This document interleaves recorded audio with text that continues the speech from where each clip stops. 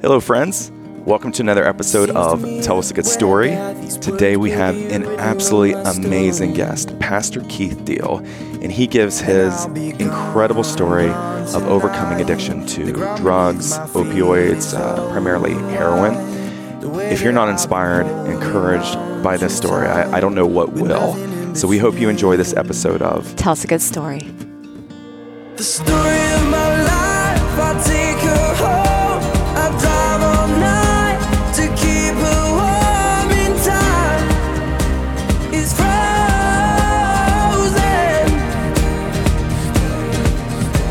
The story of All right, Steph. I am uber excited about this one. I know you're excited about this one. This one is. I know you are. This is special to me. Yes, it All right. is. So, ladies and gentlemen, our next guest is pastor of Community Worship Center in Tyrone, Pennsylvania. He's a husband, a father, and a childhood friend of mine. Ladies and gentlemen, please welcome to Tell Us a Good Story, Pastor Keith Deal. Yeah. Come on. Welcome, sir. Welcome. Thank you so much for having me. I'm so excited to be with you today. And so good to see you, Kevin. Stephanie, amazing to meet you. And I'm telling you, I was telling Kevin this. You guys are naturals at this, by the way. You do a phenomenal job. I've loved every single one of them. And it's just, it's an honor and a privilege to be here with you. Oh, Thank that you. means a lot. Thank Yeah. you. Well, as I mentioned, this is special to me, and I'm gonna do my best to call you Pastor Keith instead of just Keith. Right? So if We I gotta slip honor up, him. if I Yes. slip up, forgive me. You're But forgiven. let me give listeners kind of a brief story of how we reconnected. We literally just reconnected within the last 2 weeks. Yeah. Okay. And which is amazing to me. And so as I was telling Stephanie, over Christmas this past year, my mom had briefly mentioned at our Christmas party that she had seen where Keith Deal, who was a childhood friend of mine, was now a pastor. And I was like, no, that can't be. Like, when you say a pastor, you're making this up, right? Maybe he was in church someday, someone handed him a microphone and he gave a story or something, gave a testimony. That doesn't mean he's a pastor. And so I didn't have the energy to argue with my mom. Like, no, that's not right. Okay. I think you're making stuff up here. So 2 weeks ago, literally get a text from mom and said, hey, you've probably already seen this, but check on YouTube, look up Pastor Keith Deal. His messages are on YouTube. And so I immediately go to YouTube and I look up Pastor Keith Deal, and 20 plus messages and videos pop up.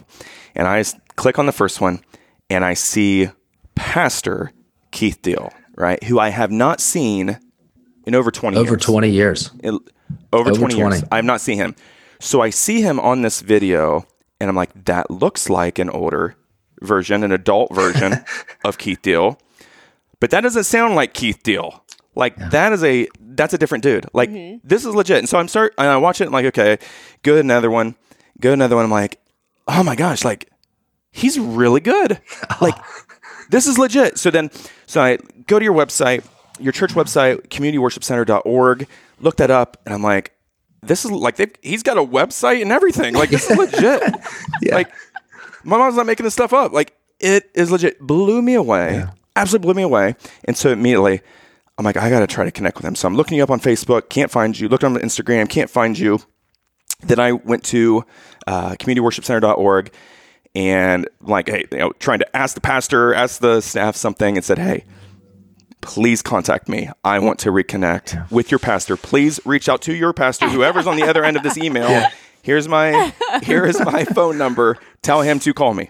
And so that was on a Tuesday. By Friday night, I was like, you know what? I bet that staff didn't get a hold of him. Okay, so then I look up your dad. So I remember your dad's name, look him up on Facebook, messenger him via Facebook, and probably a half hour goes by. He immediately sends back, hey, it is so great to hear from you. Yeah. I'm going to send your information to my son. And then within an hour, I get this random text from some Pennsylvania number and asking me, hey, if there's a good time to talk, let's talk. And so I immediately called him is this Pastor Keith Deal? Because I cannot believe what I'm seeing. Yeah. Keith blew me away, my man. And it was funny, right? Because so my staff did tell me They did. They Okay. did. And I had 3 speaking engagements that week. And so on Friday night, I was actually teaching. I was in the middle of a lesson I was teaching in marriage, our core marriage ministry. And my dad texted me and he was like, call him right away. That's what he said. And I said, I'll do it as soon as I'm out of here, Dad. And so I listen, I'm so excited to reconnect with you. Something really funny here. So I was thinking about how, I'm sure you know how competitive your husband is, right? He's so competitive. Just a little bit. Oh, yes. That's a good way to say He's it. so competitive. We used to play ping pong, okay, at the church when we were kids. We played ping pong, and we even got trophies and everything for this, right? Like it was legit. It was real. Legit. Yes. It was legit. Well, after a couple years of the ping pong, that got old.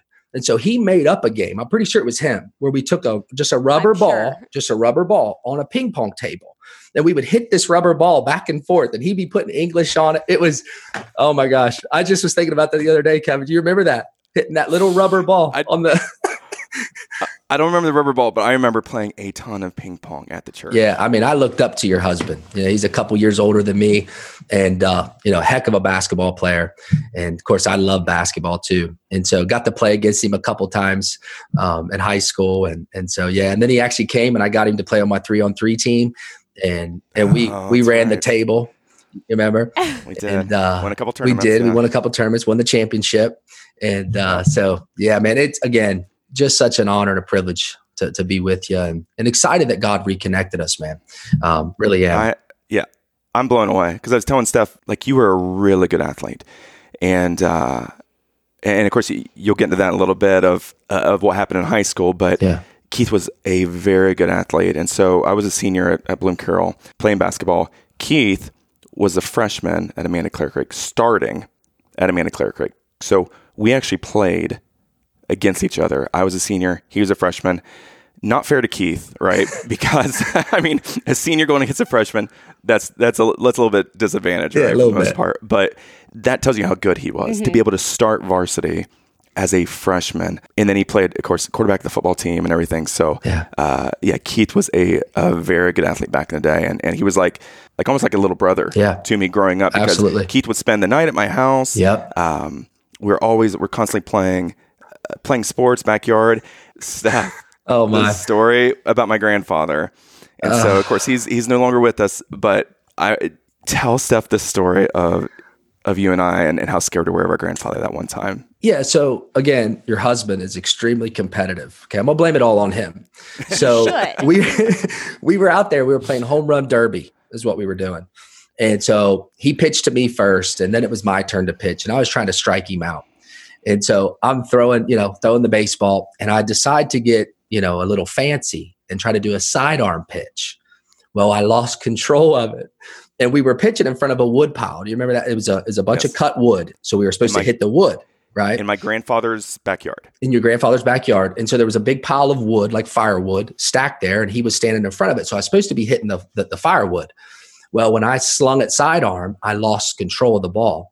And so it takes off right on me. And I'm literally doing body language, trying to get the ball to move, right? Like, I'm like, don't, because it's headed right for a window. And I'm going, That's oh what I was God. afraid of. I'm serious, headed right for a window, Steph. I'm so scared. I mean, literally, my heart's down to my toes. I'm trying to use my whole body to move the ball. It didn't move the ball, obviously, and shatters this window. Shattered. Kevin is mortified. He's like, what are you doing? I'm like, I don't know. I have no idea what I'm doing. And, and so we had to walk in and tell his grandpa about it. So I'm scared. I'm scared for me and Keith going into my grandfather's house, right? And to think this is 30 years ago, and we still remember how scared we were, right? So we're walking into my grandfather's house, and I'm like telling Keith, because I had just seen my cousin get flicked in the head by my grandpa. For him, he like talked back to my grandma or something, and my grandpa comes over, just literally flicks him right in the head. And I'd seen that recently. So walking in, I'm like, okay, worst case scenario, my good buddy Keith here is going to see my grandpa take off his belt and beat me in front of him, right? Best case scenario, Keith gets flicked in the head by my grandpa, right? No, I don't know why I thought that. Like, my grandfather would flick one of my friends in the head, but I was scared. I was scared. I was very scared. So what? Yeah. Do you remember what happened when we went in and apologized? He was actually really cool. Yes. He actually was really cool. I mean, he looked at us. He gave a death glare. Like you knew, like, okay, he's giving grace right now, right? But yeah, he was actually pretty cool as I remember it. Yeah, he didn't do anything. He just said, okay. It is what it is. It is what it is. Yeah. Thanks for being truthful. He said that. Thanks for being honest and coming in and being forthright, with what happened. So. And then as soon as he said that, I'm like, you heard the man, like, let's go. Let's get out. Yeah. We get out of there. And I'm like, I think the only reason he did that because you were with me, Keith. Like, I was scared. I was so scared. But to think we remember that, 30 years later. Can you talk about how this drug addiction started? And of course, what's sad to me is you were such a good athlete, right? And what it may have robbed you from, right? Yeah. As a kid in that window that you had, in high school. So can you talk about how this all started, this drug addiction? Sure. So I would say it started like most people who, get hooked on drugs. It didn't start off with the thought of, I'm going to be an addict, or I want to be an addict, or I want this to control my life or consume my life. It started out, again, like you said, I was a, pretty good athlete. And so, I would go to parties with my friends and stuff after the game. I started my sophomore year is when we started partying pretty consistently. And, one of the things, though, growing up in my home, you had my mom, who was a faithful believer, but my dad wasn't. Okay. So my dad would get high, smoking weed around the house, whatever. And I used to steal it from my dad, actually, the marijuana. And so that's where I started. Then I started out again. It was just supposed to be fun. It wasn't, something that I felt was going to consume my life. It was just, hey, we're having a good time. It's after the game. We all played hard. I had a great game. Let's go celebrate type thing. But by my senior year, because the one thing about sin that I didn't realize then, that I obviously realize now, is sin is not comfortable just taking a little. Sin wants it all, right? It will take you further than you ever intended on going, and it keeps you there a whole lot longer than you ever wanted to stay. And that's exactly what happened. So by my senior year, the drug addiction had gotten so bad that I couldn't even play sports really anymore. Matter of fact, I was, like you said, I was the quarterback of the football team. And in Amanda Clear Creek, football was everything. And I finally made it to the quote unquote pinnacle of being the quarterback, right? But my drug addiction was so bad that I quit football in the middle of my senior year, right? I'd worked my whole life to get to this point that, the drugs had just taken over at this point. The pills, the Percocet, the Xanax, those things just constantly, every day, day in, day out of doing that robbed me of my drive to play ball. It just completely consumed everything about me. And again, though, I didn't think I had a problem. I thought, I can just put this down and go about my life. But after I graduated high school, I actually, I was at a party one time and someone brought in heroin. Okay. Because one reason was Percocets were so expensive, just to be honest with you. The painkillers just got to be too expensive. And so they brought in heroin and I tried it. Again, not thinking anything, just thinking, we're partying. I'd been, dabbling in drugs since I was a sophomore in high school. Now I'm 19 and I'm out of school. And this is just a Friday night party. No big deal. But all of a sudden, man, this drug grabbed me. Like it was the craziest thing, because I guess the way I would describe it was it made you feel warm and secure, right? When you took this drug, it made you literally feel like nothing could touch you. You were invincible. Confident. Super confident, man. I mean, like, I can do anything on this drug. And of course, that just led to doing it more. I want people to know how good of an athlete you were, right? What was robbed from you, right? Because of this addiction, because of this sin. I remember when I was in college, and correct me if I'm wrong, but Amanda Clark got to the state finals. Yeah. And you're playing somebody. And I remember I'm watching this game from my dorm room in college. And I remember like yelling at the TV, hey, put my boy Keith in. Put my boy Keith in. And I don't know what year you would have been, but I'm watching the state finals on TV. Put my boy Keith in. And so they put you in at the very end, and you end up running for a touchdown. And I don't know if it's a state finals game or whatever. Am I thinking clearly here? Yeah. Did that happen? It did happen. I actually held the record at Paul Brown Stadium. I had a 72-yard touchdown. Yes. 72 yards. Okay. First play, they gave me the ball, and I went for 72 yards around the end for a touchdown. So you graduated, you're partying, you get introduced to heroin at a party, you get addicted. You said because it gives you this feeling of confidence, of boldness, right? That you may never have felt before. So can you take us from that point of when you graduated, you get introduced to heroin, and kind of walk us from there?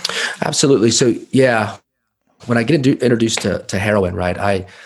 The one thing that as a 19-year-old boy, like boy/man, right? You're trying to graduate from boyhood to manhood, and you don't even know what that looks like.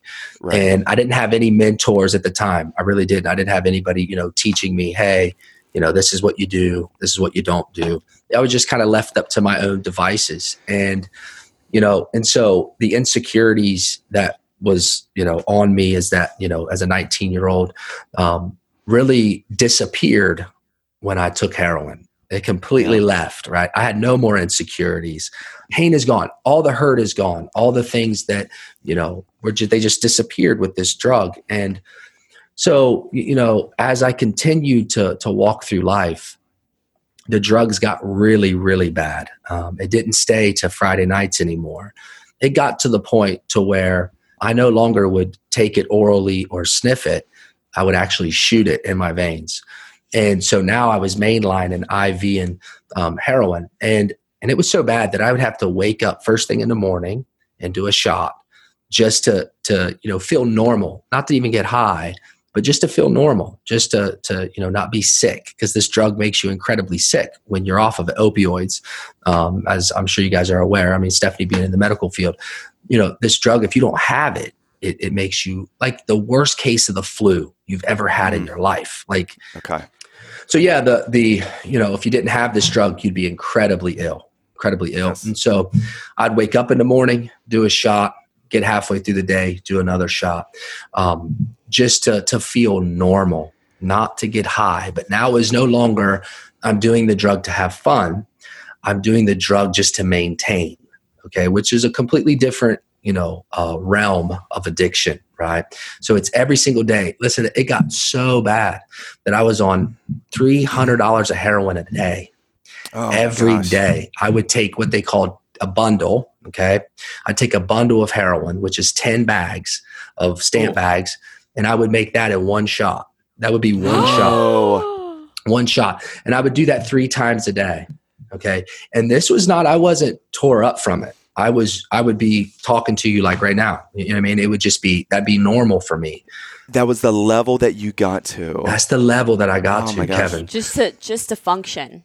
Just to function, right? Yeah, not to party. Now, if I wanted to party, it would have to be more than that. And so the way I would support the habit, though, because you can't really afford that, being a drug addict, you'd have to sell the drug. So I would get what they would call brick, right, which is 5 bundles. And I would take 2 of them and sell 2, which made up for the 3 that I could keep for myself. And that would be every single day. I would go to Pittsburgh. I'd go to Columbus, because I was living in Columbus at this time. I was back and forth between Pittsburgh and Columbus. And so, whichever city, I could get a hold of my guy would be where I'd go. I'd drive clear. I'd be in Columbus, drive clear to Pittsburgh, which is 4-hour drive, 3.5. Yeah. 3-hour drive, just to get my dope and turn right back around and go home, and this was every single day, man. And it was so bad. I would have these massive abscess on my arm. I'm not kidding you. They were bigger than golf balls, where when I would shoot the dope, I'd miss my vein. And when I'd miss the vein, it would blow up inside there, because that filth is inside your body now, and it had nowhere to go. And it would just back up on right in the crease of my arm. And I'd have massive abscess where the doctor, they knew me so well in the doctor's office because this happened so frequently that they would be like, Mr. Deal, here you are. Why are you back? How would you hide that from your family, from your wife, or I guess maybe you couldn't? Yeah. So at that time, I wasn't married at that time. I wasn't with Julie at that time, actually, my wife. But my mom, Kevin, my poor mom, she would come home and she would find me OD'd on the bed with a needle hanging out of my arm, laying there completely out because the heroin was just too much. I took a hot shot, is what they would call it. And I would go out. There's been several times where she's had to literally take me and hold me up and try to resuscitate me back, to almost dying, right? I've OD'd 3 times, and it was just by the grace of God that it didn't kill me, right? Right. And it was, and I didn't really hide it, to be honest. I didn't care. Like I you know what I mean? I'd wear long sleeve shirts so that you couldn't see it because I didn't want people seeing these big abscesses. But also at the same time, I really didn't care. I was so lost, so confused, so bound by this addiction that it completely controlled every moment of my life. So even if I had the dope, right, I would still be on my mind to find more, right? Because I couldn't go without it. So even if I had it, I was still scheming, stealing, robbing, lying to get the next fix because I had to have it. And, man, I tell you what, my poor parents, they tried everything to get me help.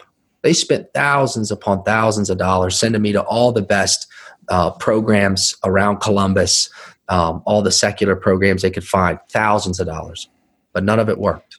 Life was really, really bad. It was so bad, Kevin. Like I've got 5 DUIs on my record. 5 of them. I've been in and out of jail. We added it up one time because of my addiction, whether they catch me with heroin on me, right? Drug possession, paraphernalia with needles, all that stuff. I've been in and out of jail. I did over 3 years behind bars by the time I was 25 years old. So from 18 to 25, that's how much time I spent behind bars. And again, it was like there was one point in time I did 15 months. One point in time I did 6 months, one point in time 4 months, 30 days, 3 days, just constantly in and out from the age of 18 to 25. So what kept you from going to prison, I guess, for drug trafficking or whatever? Yeah, so I don't even know how I ended up not going to prison. So in Ohio, the way they did it back then was if your sentence wasn't over 13 months, they didn't worry about sending you to the pen. You just stayed in county, right? Because it wasn't worth the money and I guess what it took to get you to prison. And so the very last time that I got in trouble in Columbus, I was 25, and it was my 4th DUI at that time. And the judge said this. He said, you can either go to prison, right? You can go to prison for 6 months, or you'll get a felony, or you can go to this program that can help you because, young man, you need help. You've been in front of me so many times. You've got addiction problems. You need help. And I was like, okay. Well, I didn't want a felony. I was at least smart enough in my brain to say, well, one day I'm going to be older and I don't want a felony on my record, right? So I was like, cool, man, ring it up. Let's go. I'll go to this program. Like, cool, send me up. Let me do it. And so I went there to this program so I wouldn't get a felony on my record. So went there, and the place, again, so my mom and them, they tried everything, right, to send me to all these different amazing programs that cost thousands of dollars, but none of it worked. Now I go to this faith-based program, right? And I had some, like what we talked about earlier, I had some background in Christianity, right? I was raised in church up till I was probably 13 years old, and then life just changed completely. But anyway, so I had that background, but then I went to this place called Peniel, and it was an amazing experience, man. I really did. I met God, because Peniel means you met God face to face, right? That's the name of the program. And I really did meet him. I was like, oh my gosh, Jesus is real. It's not just, someone my mom talks about. It's not just a name or a character in a book, but he's real, right? The word of God became flesh and he dwelt among us, and we beheld his glory. And so here I am meeting Jesus and trying to figure it out, right? Like, okay, cool. And at that time, there was some things God did in my heart. But when I got out of Peniel, I went to college down at Lee University in Cleveland, Tennessee, right, which is a Church of God college. Okay. So I go down there and ended up, man, the enemy was, he was on my tail, and ran into a guy on a went to watch football at a just a bar and grill, you know what I mean? Sitting there eating wings, met some guy, and there, just a random guy, and this guy just holds his hand out, and he's got Oxycontin and Xanax in his hand, like here, just giving them away for free to me. And I'm going, and I remember in that moment, right, like my heart just dropped to my toes, and I was sick immediately. And I was like, and at this point in time, I'd been clean for almost 2 years, right? I hadn't touched anything in over 2 years, which was incredible at this time, right? That was amazing. And again, though, 4 of them months I was locked up in jail, and then 13 months I was locked up in that rehab. Okay. So basically 17 months I was locked up of the over 2 years being sober. So anyway, this guy just hands these to me, right? And I remember taking them, and I was like, throw them away, right? Throw them away. Just throw them away. And for some reason, I thought, I'll put them in a drawer for a rainy day. And then life just spiraled instantly. It wasn't like a slow turn. I took one of them oxys, and from that point forward, it was, I dropped out of college. I actually got kicked out for fighting and drug use. They caught me on oxys, and I got in a fist fight with a guy. But so they kicked me out of school. It got so bad, I got back into dope again, back into heroin, back into the pills. And it was so sad. And my landlord came to me, actually, the guy I was renting from down at college, super good guy. And he said, Keith, I know you're into some really bad stuff. Well, he was on city council, right, of this Cleveland, Tennessee. He was on the council. And he said, listen, the cops are coming for you.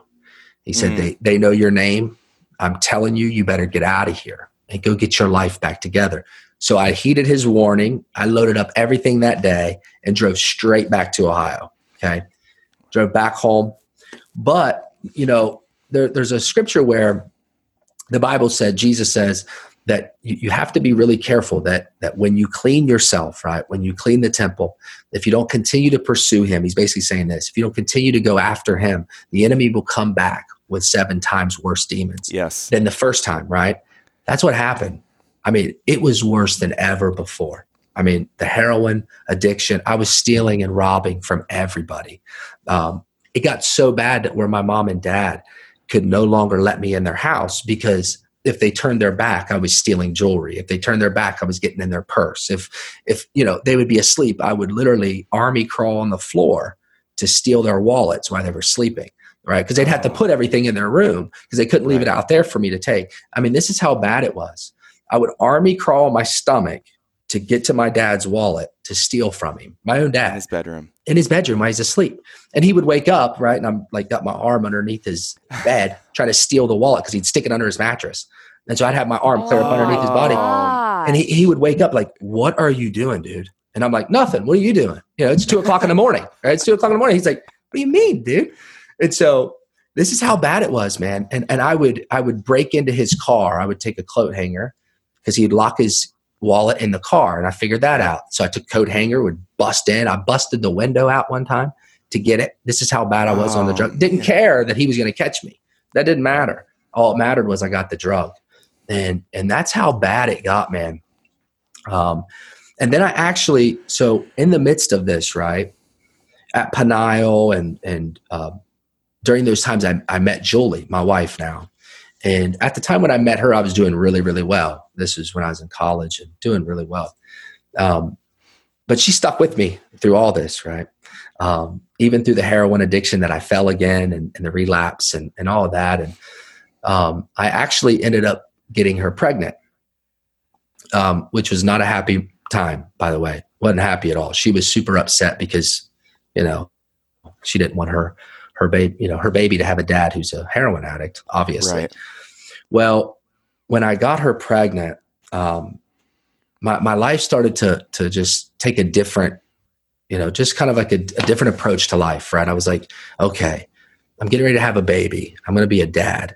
Like, you've got to do something, dude. Like, you can't bring a kid into this world on heroin, right? You've grown up with a dad that's addiction, right? Has addiction problems and an addict. You don't want your kid to deal with the same thing. Well, when Isabel was born, okay, this is where the whole rubber, met the road, if you will.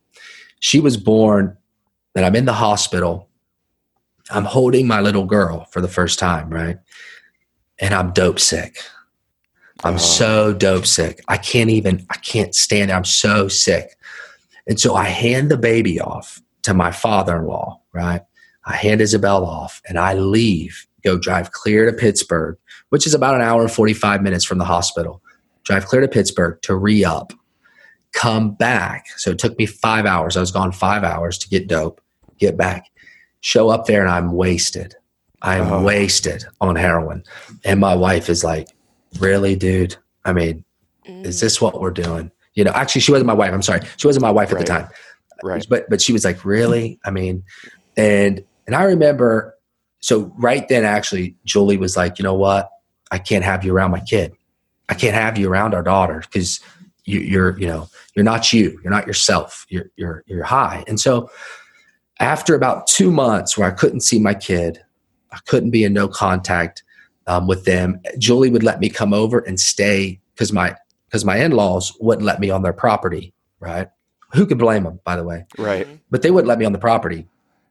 So Julie would walk out the sidewalk with my daughter and stand on the road with me just so I could hold my little girl. And I can remember, it was so sad. It was so sad. But I remember in that moment, standing there holding her on the road, I was like, really? Is this the life you want? And I really didn't say, I remember thinking, okay, God, you're going to have to do something, right? Like, I remember thinking that, but I didn't really do much about it. I handed back Isabel and I left, went on with life for the next few months or whatever. And one night I was sitting, I couldn't stay at my mom's, right? I had to stay at my grandmother's now at this time. And so I'm staying at my grandma Linda's house, getting ready to shoot up. I got a whole needle full of drugs. I just re-upped on heroin that day. And so I'm getting ready to take a shot. And I remember I literally started crying, right? Because I was like, I don't want to do this anymore. Because it no longer was fun, right? There was no more like, oh, I'm having fun. I'm enjoying this. It started that way in school. It was fun then. Now it's no longer fun. I'm a 27-year-old man getting ready to I'm going to kill myself if something don't change, or I'm going to end up in prison the rest of my life. Right. And I remember sitting there bawling. And I remember I just cried out. I said, Jesus, if you're real. Jesus, if you're real and you can help me. Like everybody's told me you can help me. I could use some help. Went ahead and shot the dope up. Okay. I wish I could say I just threw it down right then. Right. I didn't. And went about my life for another couple days. I'm asleep. And now because again, I had to jump around everywhere. Nobody let me stay very long because they couldn't. So now I'm sleeping in my parents' shed. Okay. It's winter, right? In Ohio. It's late January. Freezing. It's freezing cold. I'm in my dad's shed where he kept his lawnmowers, okay, out in the back of the house. And he had seen me walk in there. And so he comes out. He's like, dude, you can't sleep out here. He's like, you'll die. You'll freeze to death. Get in the house. Come on. And so he took me in the house. And this night wasn't like any other night. It was wild. So I went upstairs. I lay down, went to sleep like normal. Now, something that's wild about this addiction is that even in the middle of the night, it would wake me up sick as a dog. Okay. About 3 o'clock in the morning, every morning, I have to get up and take a shot just to go back to sleep because I was so sick. This night, I get up at 3 o'clock in the morning, normal time to go get high. But this time it was different. Literally, I heard Jesus literally say, he said, enough is enough. Satan had his day. You're done. I got up, took the dope now I just re-upped that day. I took the dope and threw it down the toilet and flushed it. Okay.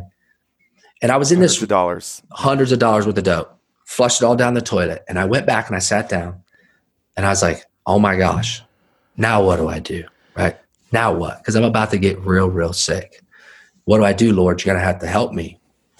And it's so funny because people say to me, well, how do you know Jesus? How do you know it was Jesus that said that? And I'm like, when God speaks to you, it's very, no one else sounds like him. Like it was an incredible experience that I had encounter with Jesus that night. And so I flushed the dope down the toilet. Well, one of the things, so I called Julie up, right? I said, hey, and again, she's heard this song and dance a million times before. I'm so sorry. I love you. I apologize. It's never going to happen again. Da, da, da, da. But this time I didn't say it that way. I just said, Julie, listen, I said, I'm sick of living this way, but I need help. What am I going to do? And she said, well, do you remember that guy that we met at church? Because she would try to take me to church, when we were living in Pittsburgh. And she goes, you remember the guy that gave his testimony, Brian Bolt, which, at the time they were called Pittsburgh City Outreach. He was same thing, same type of story, addicted to heroin, God delivered him. And I said, yeah, I remember that. She goes, well, won't you call him? Here's his number. So she sent me the number. So I call him. And later that day, they had a bed. Later that day, I went to that Pittsburgh City Outreach home. And from that point forward, life changed forever. I mean, literally changed forever. I mean, I went from $300 a day heroin addict to completely sold out for Christ. Now, I'm not saying it was all easy because I went through the sickness. I went through the hurt. I went through the depression of switching my life, right? Changing my life. I wish I could say, oh, everything was just so great. It wasn't. I mean, there was several months of where I had to fight temptation, where I had to refuse my flesh and say, no. I'm not getting high. I'm not going. Because in the home where we were, there was dope. There was a dope dealer right across the street. A dope house right across the street. I mean, so you're stuck. It's right in your face. He's offering you heroin every day. Hey, bro, you want a cop? Da, right? And so every day we had to pick up our cross and follow Jesus. And so I learned right there what it was to look temptation in the eye and know that Jesus is stronger, that Jesus is greater, right? Because I couldn't do it on my own. Because up to this point, again, I'd been addicted to heroin for 8 years, drugs for 15, and I'd never been able to say no before, ever. Even with, a little bit clean time, even the 2 years, right? I was clean over 2 years and still gave in because Christ I didn't give my life to him. And so at that time, right, everything, after I continued to walk this walk with Jesus, I stayed on staff there for a couple years. And we ended up going and planning a men's home and a church in Cleveland, Ohio. So we left Pittsburgh, planted a campus in Cleveland, and I was there for a year. At this time, so Julie had a rule. I had to be clean for so many years, right, before we could get married, which who could blame her? Mm-hmm. And so after 3 years, I'd proven myself, like, hey, this is my life, right? This is who I am, honey. There's no going back to that. And we got married. Now, what's crazy, because not only now am I delivered from heroin, but God is now putting me on a platform to share this experience with thousands of people. I'm preaching evangelistic crusades type things where I'm just sharing what Jesus has done, how he took a person so addicted to dope that I had abscess and I'd shoot up wherever, to now actually sharing the gospel, that this message that there's better for life, right? God has something so much better for you. This not just idea, but this reality and truth that he will do exceedingly and abundantly above all that you could ever ask, think, or imagine if you simply surrender your heart to him. That's all he's asking for, is surrenderance, right? And so now I'm sober, 3 years, God's really, really moving. And me and Julie, we're like, hey, it's time to get married. And we got a little girl that's 3 years old. And me and my daughter were really close. I mean, we would see each other every other weekend and really wanted to be with my family, obviously. And it was incredible how God lined it up, because there was a church back in Tyrone, PA, Community Worship Center, that really went through a hard split themselves, right? And the church was dying. And there was 19 people here. And they really felt like that the Lord had called me to be the pastor, right? Now, this is all crazy, right? Like, this is all God, by the way. Yes. This does not happen. Like, you can't make this happen. This is God elevating you and putting you in the place you need to be, which is my story. But I had two opportunities to choose between. I had a church I could plant in Columbus, Ohio, back home, which I thought that's definitely what I want to do. I want to go home.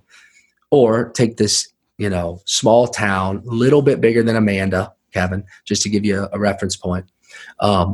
Church over with 19 people that is really struggling. And through multiple, hours of prayer and fasting, and really seeking the face of God, what he wanted us to do with our lives. All signs pointed to Tyrone. And the only thing I could say was I had this overwhelming love in my heart for our community, right?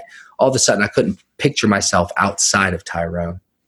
And now what's crazy about this story, so now remember, my in-laws wanted nothing to do with me, right? Nothing. I couldn't even be on their property. Now, my in-laws are on my board at my church, okay? And we are so close, it's crazy, right? They're like my mom, we're so close. But this is what God does. He doesn't just restore parts of your life. He restores everything in your life if you just give him your life, right? And so now they're offering me a job to be their pastor, not just be their son-in-law, but to lead them spiritually, right? This is what God did. And my gosh. I'll tell you, it's been an incredible story. Amazing. First off, if I could give you a hug right now through this video, I would. Crying. And I'm trying not to cry myself, quite honestly. I'm crying. I'll admit it. I'm trying not to cry. But you've been a pastor now for 8 years? This was 8 years ago? Yes, sir. This is 8 years. 8 years ago. Yeah. And as you're speaking, I'm thinking, what's coming to my mind, Pastor Keith, is we know individuals who don't believe there's a God, right? And what their argument is we have not seen enough proof to be able to claim that there is a God. Yeah. And my rebuttal would be, look at what you just told us. Mm-hmm. Look at Pastor Keith Deal. Look at the addiction this man had. Look at what was robbed of him from a young man, had an opportunity to probably go to college, whether it's basketball, whether it's football, and what was robbed of him, right? To today, your in-laws who wouldn't allow you on their property, they didn't want you anywhere near their daughter, their granddaughter, to being their pastor. Yeah. That's proof that there is a God, right? That's proof for you to overcome the addictions, right? To be completely set free. Yeah. No turning back. No turning back. Mm-mm. Completely set free. It's gone. That's God. It's all gone. It can only be God, right? Yeah. Because of the epidemic we have, the huge epidemic we have is, here in Columbus, I know, in regards to opioids. Yeah, it's bad. That is phenomenal, right? So for anyone who's listening right now, Pastor Keith, what would you recommend for them who may be experiencing some type of addiction like you did, whether it's to drugs, heroin, something else, right? But I know you did mention the Peniel program, but what would you recommend for listeners? And we can certainly put this in the show notes as well. But obviously for me, right, first it's give your life to Jesus. Second, man, you can Google Peniel Rehab in Johnstown, Pennsylvania, right? It's Peniel, Peniel, right? And it's an incredible program. I mean, you're going to get one-on-one counseling. They do it all, right? Clinical, spiritual, they do everything. So you have a well-rounded knowledge of your addiction, like where it comes from, the triggers, and how to combat them, because that's real. And some of us need that, to understand those things in order to get free. And so, but yeah, my first thing, like I said, so I'd said earlier too, Kevin and Stephanie, that my parents sent me to every other secular program that money could buy. Thousands. None of it worked. What I realized was they couldn't give me what they didn't have to offer me. They didn't have freedom because they didn't have Jesus, right? They didn't have hope because they didn't have Jesus. They didn't have strength because they didn't have Jesus, right? Because in my weakness, his strength is made perfect, okay? And so what I realized finally at the end of all this is the reason I couldn't stay off of dope going to these secular programs is because they didn't have truth. They didn't have freedom. But once I gave my life to Christ, it all changed. Well, I'm speechless. That is impactful. That is powerful. I'm completely moved. I'm blown away. Listeners, if you would like to connect with Pastor Keith, of course, you can go to their Facebook page. It's Community Worship Center. You can go to their website, communityworshipcenter.org. Yeah. Again, Keith, you look like the kid that I grew up with, but Pastor Keith does not sound like the kid I grew up with. And so I'm blown away. Again, I'm blown away, one, that we reconnected. I'm also blown away by the story that you just told us. So thank you so much, sir. Oh my gosh. Thank you so much for having me. And I sure hope that it impacts somebody. But baby, running after Listeners, if you like what you just saw, like what you just heard, please go to iTunes, go to YouTube, and subscribe, rate, review this podcast. That's the only way we'll be able to continue to produce this. Where else can they go, Stephanie? They can go to kevinandsteph.com. That's all I know, though. So, is that it? You crushed it. Yes, crushed it. Thank you, listeners. the story of my life. I give her all.